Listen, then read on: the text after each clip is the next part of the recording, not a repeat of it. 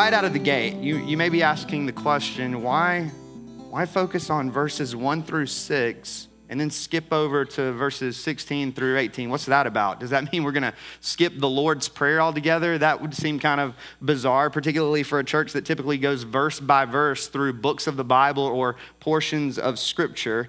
And the short answer is no. We're going to come back to verses 7 through 15 this time next week, zooming in on arguably some of the most recited words of Jesus in all of the gospel accounts.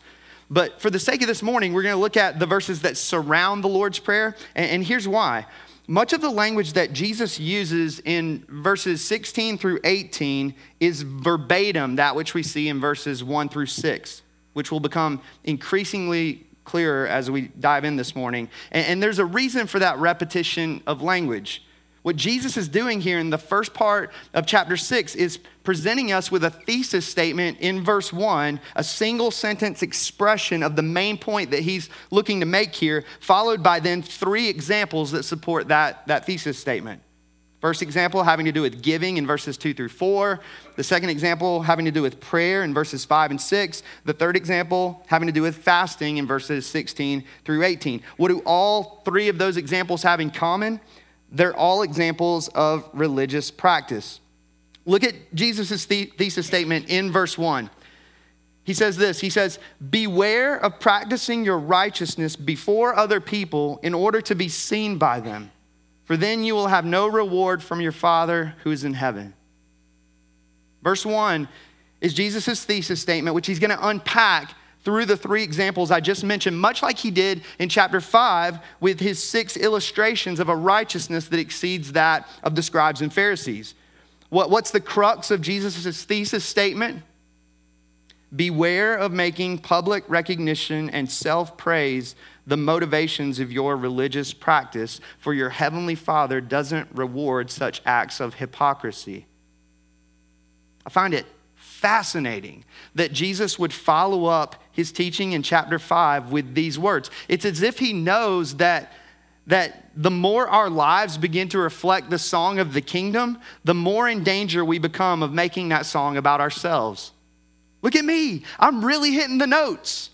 Have you noticed that? Have you ever seen that kind of pattern? Someone becomes a Christian and they have a posture of humility, and somehow that manages to manifest itself into self-righteousness over the course of time. Sinclair Ferguson, in his commentary on this morning's passage, he says, "There may be a special temptation to which those who are zealous for holy living can fall prey, retaining the outward shell of spiritual life, emphasizing the importance of certain supposed marks of grace, but lacking the power and grace of God.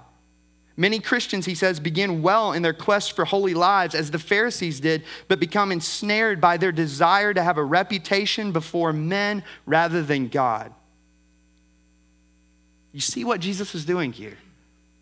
It's just a continuation of chapter 5, exposing our deeply rooted heart-level intentions and motivations, not only as it pertains to things like harbored anger and lustful intent, but also as it pertains to things like leveraging prayer and generosity as a means of self-glorification. Perhaps an even more sinister form of darkness, as it exposes not the dangers of irreligious sinfulness, but religious self-righteousness. Lloyd Jones, who I mentioned just a moment ago, he says this. He says, "We tend to think of sin as we see it in rags and in the gutters of life.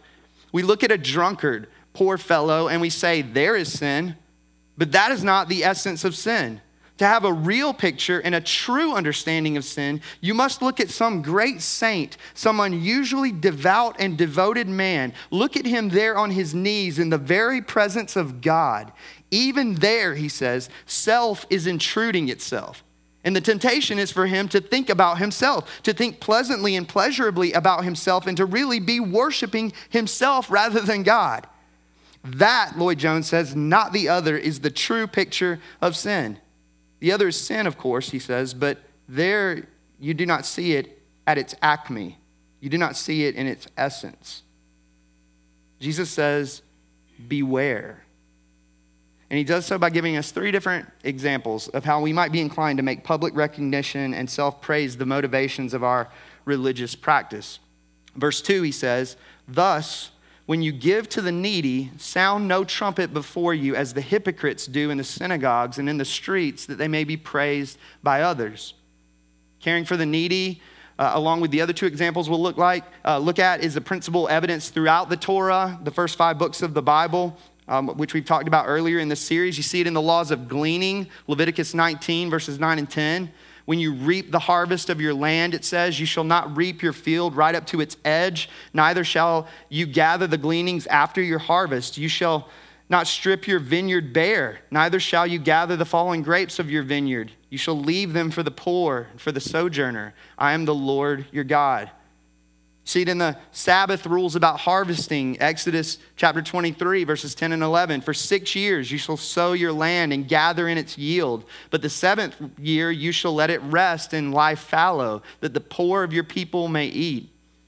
You see it in the year of canceling debts, Deuteronomy chapter 15, verses 9 through 11. Take care lest there be an unworthy thought in your heart, and you say, the 7th year, the year of release is near, and your eye look grudgingly on your poor brother, and you give him nothing. And he cry to the Lord against you, and you be guilty of sin. You shall give to him freely, and your heart shall not be grudging when you give to him, because for this the Lord your God will bless you in all your work and in all that you undertake. For there will never cease to be poor in the land. Therefore I command you, you shall open wide your hand to your brother, to the needy and to the poor in your land. Jesus isn't saying anything new here. Jesus assumes the practice of giving to the needy, which is why he says not if, but when. When you give to the needy, sound no trumpet before you, as the hypocrites do in the synagogues and the streets, that they may be praised by others. Some think Jesus is speaking symbolically here, the idea of tooting your own horn.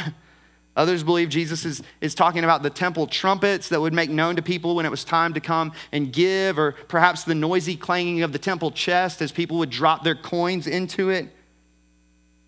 There were those apparently in Jesus' day who had made a practice of giving to the needy, and yet not for the glory of God ultimately, nor out of any true concern for the disadvantaged, but rather motivated by the desire for public recognition and self-praise, using the very act of sacrificial generosity for the purpose of glory thieving. Jesus gives a second example in verse 5. It sounds very similar to verse 2. And when you pray, you must not be like the hypocrites, for they love to stand and pray in the synagogues and at the street corners, that they may be seen by others. Like the principle of caring for the needy, the principle and practice of prayer is evidenced throughout the Old Testament, as far back as the dawn of creation, in fact, so that Adam and Eve conversed with God in the Garden of Eden. Going back to what Marilyn was saying just a few moments ago, they talked with their God as a form of fellowship and worship. We know that Abraham prayed to God for the healing of Abimelech in Genesis chapter 20. Isaac prayed for his wife Rebekah in the midst of her barrenness, Genesis 25. Moses prayed to God as a mediator on behalf of Israel on a number of occasions. Hannah prayed to the Lord in the distress of her barrenness and the gift of her son Samuel, 1 Samuel chapter 1. Elijah prayed to the Lord in his crazy episode with the prophets of Baal, 1 Kings 18. King David prayed to God for cleansing in the wake of his affair with Bathsheba, very famous Psalm 51, and on we could go. Like the practice of giving to the needy, Jesus assumes the practice of prayer when you pray. The Jewish people in Jesus' day had appointed times of prayer throughout the day, morning, day, and night.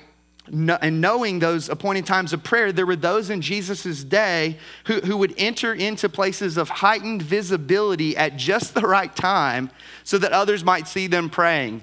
Oh, I just happened to be standing on a street corner of high visibility right at the time of prayer. Happened to be in the synagogue in a place of heightened visibility at the time of prayer. Would you look at that? Again, motivated not by the desire to commune with God, have intimacy with God, but by the desire for public recognition and self-praise. Jesus gives a third example in verse 16. And when you fast, do not look gloomy like the hypocrites, for they disfigure their faces that their fasting may be seen by others. Fasting being the practice of abstaining from physical nourishment for spiritual purposes. There are a number of types of fasts recorded in Scripture. There's There's the typical withholding of food for a certain period of time, like we see Jesus doing during his temptation in the wilderness, Matthew chapter 4. There's a partial fast, like Daniel's eating of simple foods in Babylon, Daniel chapter 1. There's an absolute fast, which involves abstaining from both food and liquid, like we see with Moses as he met with God on Mount Sinai, Deuteronomy 9. There are private fasts, like Jesus speaks of here in Matthew chapter 6. There are congregational fasts, like we see prior to the commissioning of Paul and Barnabas in Acts chapter 13. There are a number of reasons to come together and fast or to do so individually. One being to strengthen prayer, like we see in Ezra chapter 8, Nehemiah chapter 1. We fast to express grief at times, like the death of King Saul in 1 Samuel 31. We fast to seek the Lord's protection, like in the days of Jehoshaphat in 2 Chronicles chapter 20. We fast to express repentance, like the Ninevites in Jonah chapter 3. We fast to express praise and adoration to God, like we see in Luke chapter 2, verse 37. And we fast to seek the Lord's guidance, again, like we see in Acts 13 in the commissioning of Paul and Barnabas. Like the practice of both giving and praying, Jesus assumes the practice of fasting when you fast. By the time Jesus came along, fasting had become a twice-a-week practice among the religious elites, though there's no command in the law of practice of leaving their fights to do so. Not only that, those same religious elites had made a practice of leaving their faces unwashed and covered in ashes as a public display of the visible hardship associated with fasting. Look at how I'm suffering out of devotion for God. Again, motivated by this desire for public recognition and self-praise. The sacred turned egotistical and theatrical.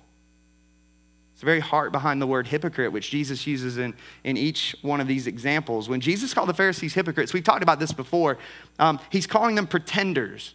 He's calling them play actors. He's calling them theater actors. He's saying you're playing house with God, in essence. You're dressing the part of a righteous person, but you're not. D.A. Carson, in his commentary on this morning's passage, says, we are tempted to wear a different mask and play a different role according to each occasion. This is not reality, but play acting, which is the essence of hypocrisy. Some people, listen to this, some people weave around themselves such a tissue of lies that they can no longer tell which part of them is real and which is make-believe. It's the essence of being enslaved to the divided self. That's what Jesus is trying to get after in us. And for what? For what purpose, this divided self? For the praise of man, a praise, think about this, a praise that's not even rooted in something that's actually true, but rather a praise that's based on theatrics. The kind of praise that comes in our direction for our massively edited photos on social media. It's not even the real one. Like, that's what Jesus is getting after here. Jesus says in verses 2, 5, and 16, verbatim, truly I say to you, those who practice their righteousness this way have received their reward. That language, having received their reward, it's the language of finalized transactions in the ancient world, meaning paid in full. Praise of man, that's the end of the transaction, Jesus says. He's declaring that there's no reward from God for those who seek it from others. For those who would make a practice of giving to the needy or fasting in prayer about themselves, Jesus says the praise of others is all we will get in those transactions. It's, to use the language of Ecclesiastes, it's a grasping at smoke. It's an under the sun kind of way to live, a kingdom of this world way to live. But I say to you, to use the language of chapter 5, look at the contrast that Jesus presents in verses 3, 6, and 17. Verse 3, he says, but when you give to the needy, do not let your left hand know what your right hand is doing, so that your giving may be in secret. That's a whole nother level of discreet, is it not?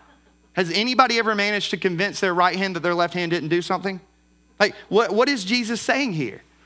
I mean, it may just be that, a strong way to communicate discretion. But maybe he's going even a step further here. Maybe he's saying that it's not just about not seeking to impress others, but not seeking to impress ourselves. so that we're not tempted with our left hand to pat ourselves on the back on the basis of the religious practice of our right hand. R.T. Kendall in his commentary says, self-consciousness can quickly become self-righteousness. When you are self-conscious in doing what is right, you are in danger, he says, of becoming smug, if not also obnoxious. Anybody ever met one of those people? Do we not live amidst a cultural backdrop of, and this is strong, but I'm using the language of the quote, obnoxious, smug, self-righteous religiosity? The most obnoxious being those of us who see it in others, but not in ourselves. Blessed are the poor in spirit.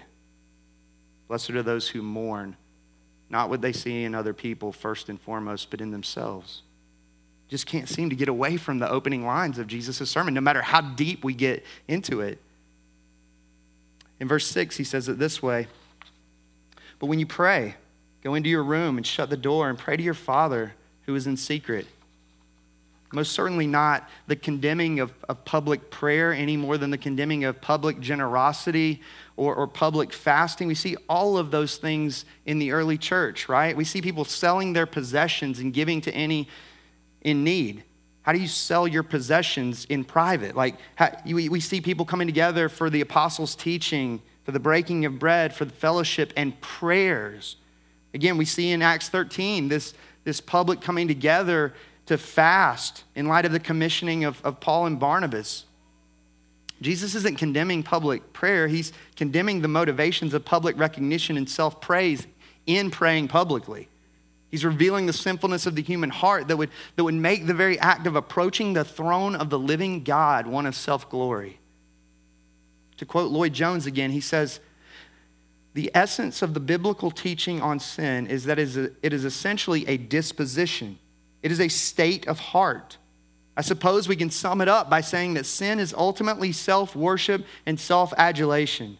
And our Lord shows what to me, he says, is an alarming and terrifying thing, that this tendency on our part to self-adulation is something that follows us even into the very presence of God. Now you begin to see what Lloyd Jones was saying. Yeah, chapter 6, far more devastating than chapter 5. Because it reveals the propensity of the human heart to leverage something as sacred as prayer for the purpose of self-glorification. Again, it all comes back to the beginning of Jesus' sermon, a poverty of spirit. It's where Jesus wants to bring us so that we couldn't possibly imagine stealing the glory of the living God. Because we've been laid so low and are so astonished by his grace that how could we do that? Verse 17, he says it this way, but when you fast, anoint your head, wash your face, so that your fasting may not be seen by others, but by your Father who's in secret. Which is simply to say, don't put on a show. Anointing one's head, washing one's face, those were normal hygienic tasks in Jesus' day. He's simply saying, don't call attention to yourself. Which might seem, some of you have probably thought this already up to this point in chapter 6. What do we do with what appears to be a contradiction, a seeming contradiction of sorts? Didn't Jesus just tell us in chapter 5, verse 16, to let our light shine before others? Hey, how do you reconcile Matthew 5:16 with Jesus' teaching here in chapter 6? And I think the answer can be summed up in a quote from F.F. Bruce in his commentary. He says this, and it gets after the heart. He says, show what you are tempted to hide, hide what you are tempted to show. Matthew 5:16 is all about the temptation to cowardice. Hide it under a bushel? No, my Father in heaven must get the glory. Matthew 6:1 is not about the temptation to cowardice, but about the temptation to vanity. Hide it under a bushel? Yes, I must not rob my Father in heaven of the glory that's only due him. Whatever it takes to crush the serpent of self-worship. Blessed are the poor in spirit. Jesus says in verses 4, 6, and 18, again verbatim, and your Father who sees in secret will reward you. I'll be perfectly honest with you, I have no idea what that means. No clue. So, some scholars argue that Jesus is talking about rewards in this life, so that perhaps the joy of helping others in need through authentic, God-glorifying giving is what Jesus is talking about, or the joy of intimacy with the living God through authentic, God-glorifying prayer, or the hunger and thirst for righteousness that comes in emptying ourselves through authentic, God-glorifying fasting.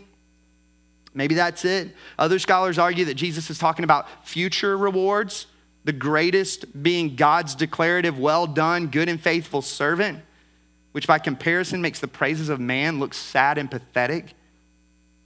And then there are those, and this is probably it, who argue that it's a both and. It's both present and future reward. I'll be honest with you, as I sat with this passage this week, I thought to myself, I don't really care one way or the other. It doesn't really matter to me. The word Father is the most significant piece in all of this, I think. It comes up 10 different times in the first 18 verses of chapter 6 alone. The deepest root issue in the midst of the tragedy that Jesus is addressing in this morning's passage, it's a failure to see and know God as Father. The thing that matters to me most as I sit with chapter 6 and I look at particularly these 3 verses up on the screen, the thing that matters to me most is that the reward comes from my Father in the context of a loving relationship with me, his Son. Like, how can that be? If you're not a Christian, that's it. That's the takeaway. Through the person and work of Jesus Christ, you can be a child of God. That's unbelievable. The cross reminds us that God gave his own Son so that we might become sons and daughters of God. Because the Father turned his face away from the Son, he can turn his face toward you and me in love. And so I would implore you, if you're not a Christian, to turn to him now in faith and trust. Know the wonder, the miracle of a father-child relationship with the living God. And if you are a Christian, it's so easy for us to forget, get sidetracked, to make the Heavenly Father language so common stance that it doesn't resonate with us the way it should. The reality is this, let me remind you, if you're a Christian, you're not a spiritual orphan, praise God. You don't have to dive into the dumpsters of glory thieving and approval seeking. You've been brought in off the street and given a home and a name. Don't take lightly the unbelievable reality that you're a child of the living God. You have all the security and approval you could ever want in Jesus Christ. Why chase after what you already have? Knowing God as Father and resting in that truth that we are his children, that's the key to true freedom and God-glorifying practices of righteousness. Giving because we love the Father. Praying because we trust the Father. Fasting because we depend on the Father. I think the ultimate diagnostic question this morning might be this: whose well done, good and faithful servant is more important to me? To quote Sinclair Ferguson one more time this morning, he says, "It is so easy to hide this hypocrisy that Jesus is talking about, yet so difficult to deal with it. It is deep-rooted in the human heart. We recognize it in our own response to praise or criticism," he says. "We might modestly say all the right spiritual things when people praise our service, but inwardly drink it in like thirsty men. We might receive criticism with apparent humility, yet inwardly seethe with resentment and determine never to forget the hurt we have received. In either case," he says, "we forget that the only thing that matters is what God thinks." As we've seen the past couple of weeks, Jesus is ruthlessly coming after our hearts. There's nothing wrong with a visible obedience. There's something terribly wrong with a visible obedience aimed at self-adoration. Isn't it ironic that the less self-absorbed we become, as Jesus speaks about this in the Sermon on the Mount, the more we shine like lights that make up a city on a hill that can't be hidden? It's the upside-down kingdom of God. Again, a poverty of spirit, a posture ready to receive God's grace so that we might sing with our hearts and might sing with our lives the song of the kingdom, a far better song than the desperate song of insecure self-worship, because it's a song of hidden graciousness and sincerity that rests in the Father's love. in a moment, we're going to continue to worship this God in a number of ways as we do each and every week here. We get to sing the praises of our Father in heaven. We're about to practice righteousness. Think about that. We're about to sing collectively to the living God. And so my prayer is that we would pause for a moment and bring the thing within us that would long to somehow leverage that and make it about ourselves and say, God, I want less of that in my life. I want none of that in my life, in fact. Would you move and work to bring me to a place, a posture of poverty of spirit, astonished by your grace, that I might not take things like what we're about to do in practice and make them about myself. And then we get an opportunity to glorify this Father in heaven, whom we've been reconciled to by the shed blood and broken body of Jesus. And so we get to come and worship through the receiving of the elements of communion as well, taking the bread representing Jesus' broken body, the cup representing his shed blood, and dipping the bread in the cup, remembering the wonder, again, that Jesus did all of this perfectly. Think about that. Like, for the entirety of Jesus' life on earth, never once did he go away to pray or do so in a public place in a way that the Pharisees did. Never once did Jesus fast in a way that the Pharisees did, in a way that you and I might be inclined to. Jesus perfectly practiced every spiritual discipline that you could possibly think of, and he gifts you that record by faith. And he died for every glory-thieving moment, thought, disposition, motive that we might bring to the table. When you come to receive the elements this morning, think about what Jesus has done for you. Think about the wonder of God's grace.